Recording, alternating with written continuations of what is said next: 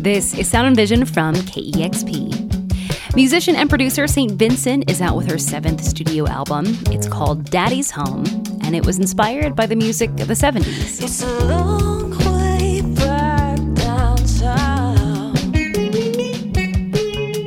KEXP's Cheryl Waters recently caught up with St. Vincent to talk about the record.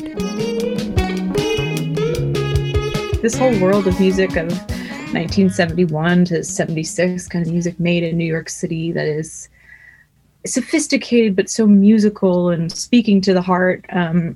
It's a style that it's been in my ears since I was a kid and that I love and that I hold with a lot of reverence and high regard. You know, the Stevie Wonder records, Steely Dan records, Sly and the Family Stone, that kind of stuff.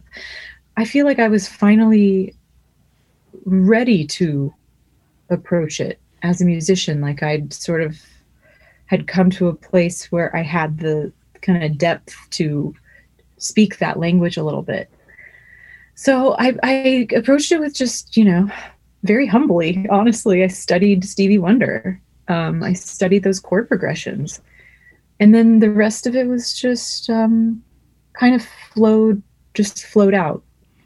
It sounds like a lot of it was like going back to school, although you mined a lot from your memories, it sounds like as well. But you do seem to approach things in a very studious way. I read some interviews about some of the things that you were doing in the last year during the pandemic, and you sort of brushed up like on Russian literature.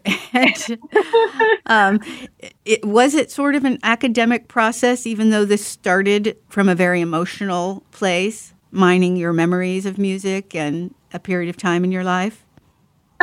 I wouldn't necessarily call it academic, and I want to make it clear I did plenty of Netflix and chill as well. But in between working on this record and realizing that I really needed to know more about 19th and 20th century Russian history, I did. I just kind of looked at the chord progressions. I mean, I studied the harmony, which I know this might be kind of a boring thing for listeners, but I have enough musical theory to kind of know, okay, this goes here and that goes there, and that's why this is so interesting, and that's why this is a real subversive thing to do. But more than that, I mean, I just kind of have ears, and I've always just more relied on those than anything too academic.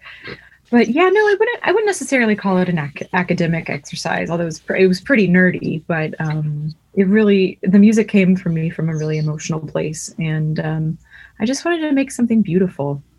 I wanted the music to feel like, hey, come on in, sit up, sit in the beat up leather armchair, and I'll pour you a drink, and let's have a gallows laugh and a chat and a cry. You've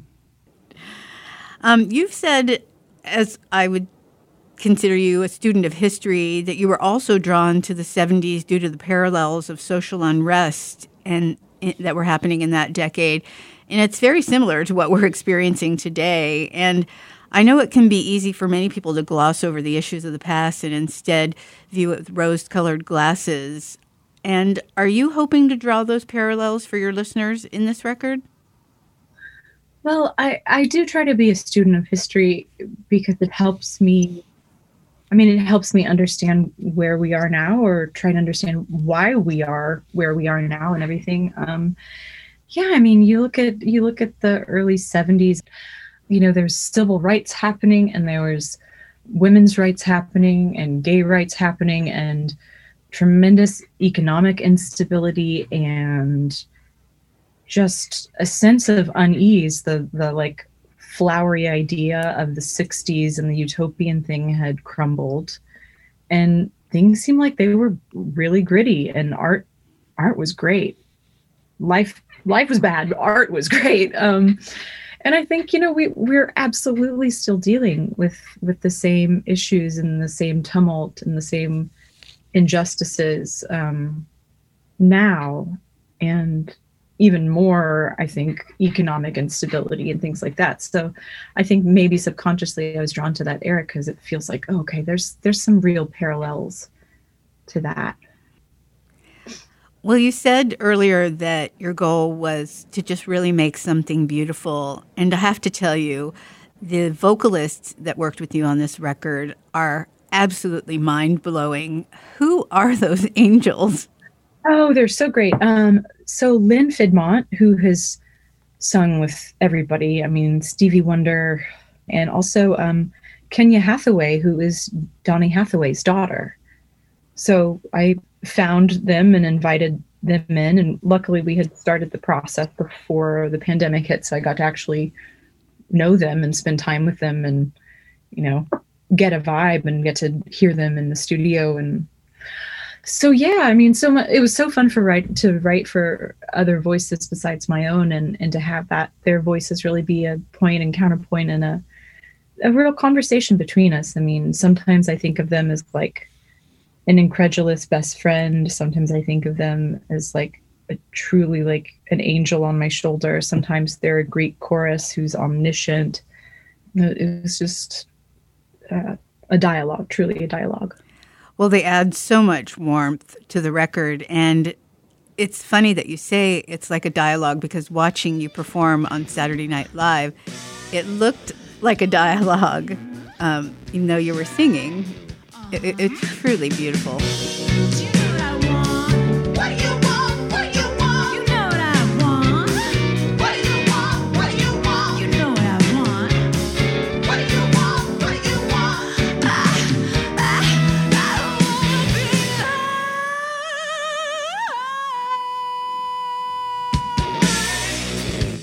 Sometimes you see there's sort of an unfortunate background singer trope where they're hidden in the background and just kind of there to quietly make the lead singer look good. I was like, you guys sing so good you make me look bad, but I don't even care. Like, you guys get front and center. You know, this is about our conversation. When they're saying, what do you want? They're talking to me, and I'm telling them, you know what I want, you know? And same with Melting of the Sun. I just pictured them as like angels pulling me from a narcotic coma. It's just the melting of the sun. It's just the sun. I wanna watch it burn. So watch it burn. Well, I do have to say, I've been incredibly drawn to the song The Melting of the Sun, and it's like a love letter to women mistreated or ultimately destroyed by the industry. And you name drop Nina Simone, Joni Mitchell, Tori Amos, Marilyn Monroe, and Jane Mansfield. Proud Nina got subpoenaed, singing Mississippi good goddamn. How do you carry their stories with you as you navigate your own career? Well, I want to say I'm incredibly moved by them as artists. It's not my intention in any way to couch them as victims. I'm saying thank you for the work that you made.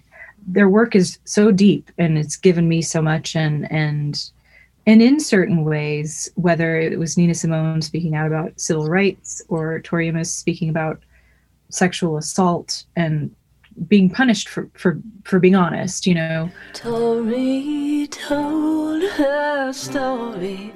Police said they couldn't catch the man. I just wanted to say thank you for being brave and being authentically yourselves, even when the world was hostile to that.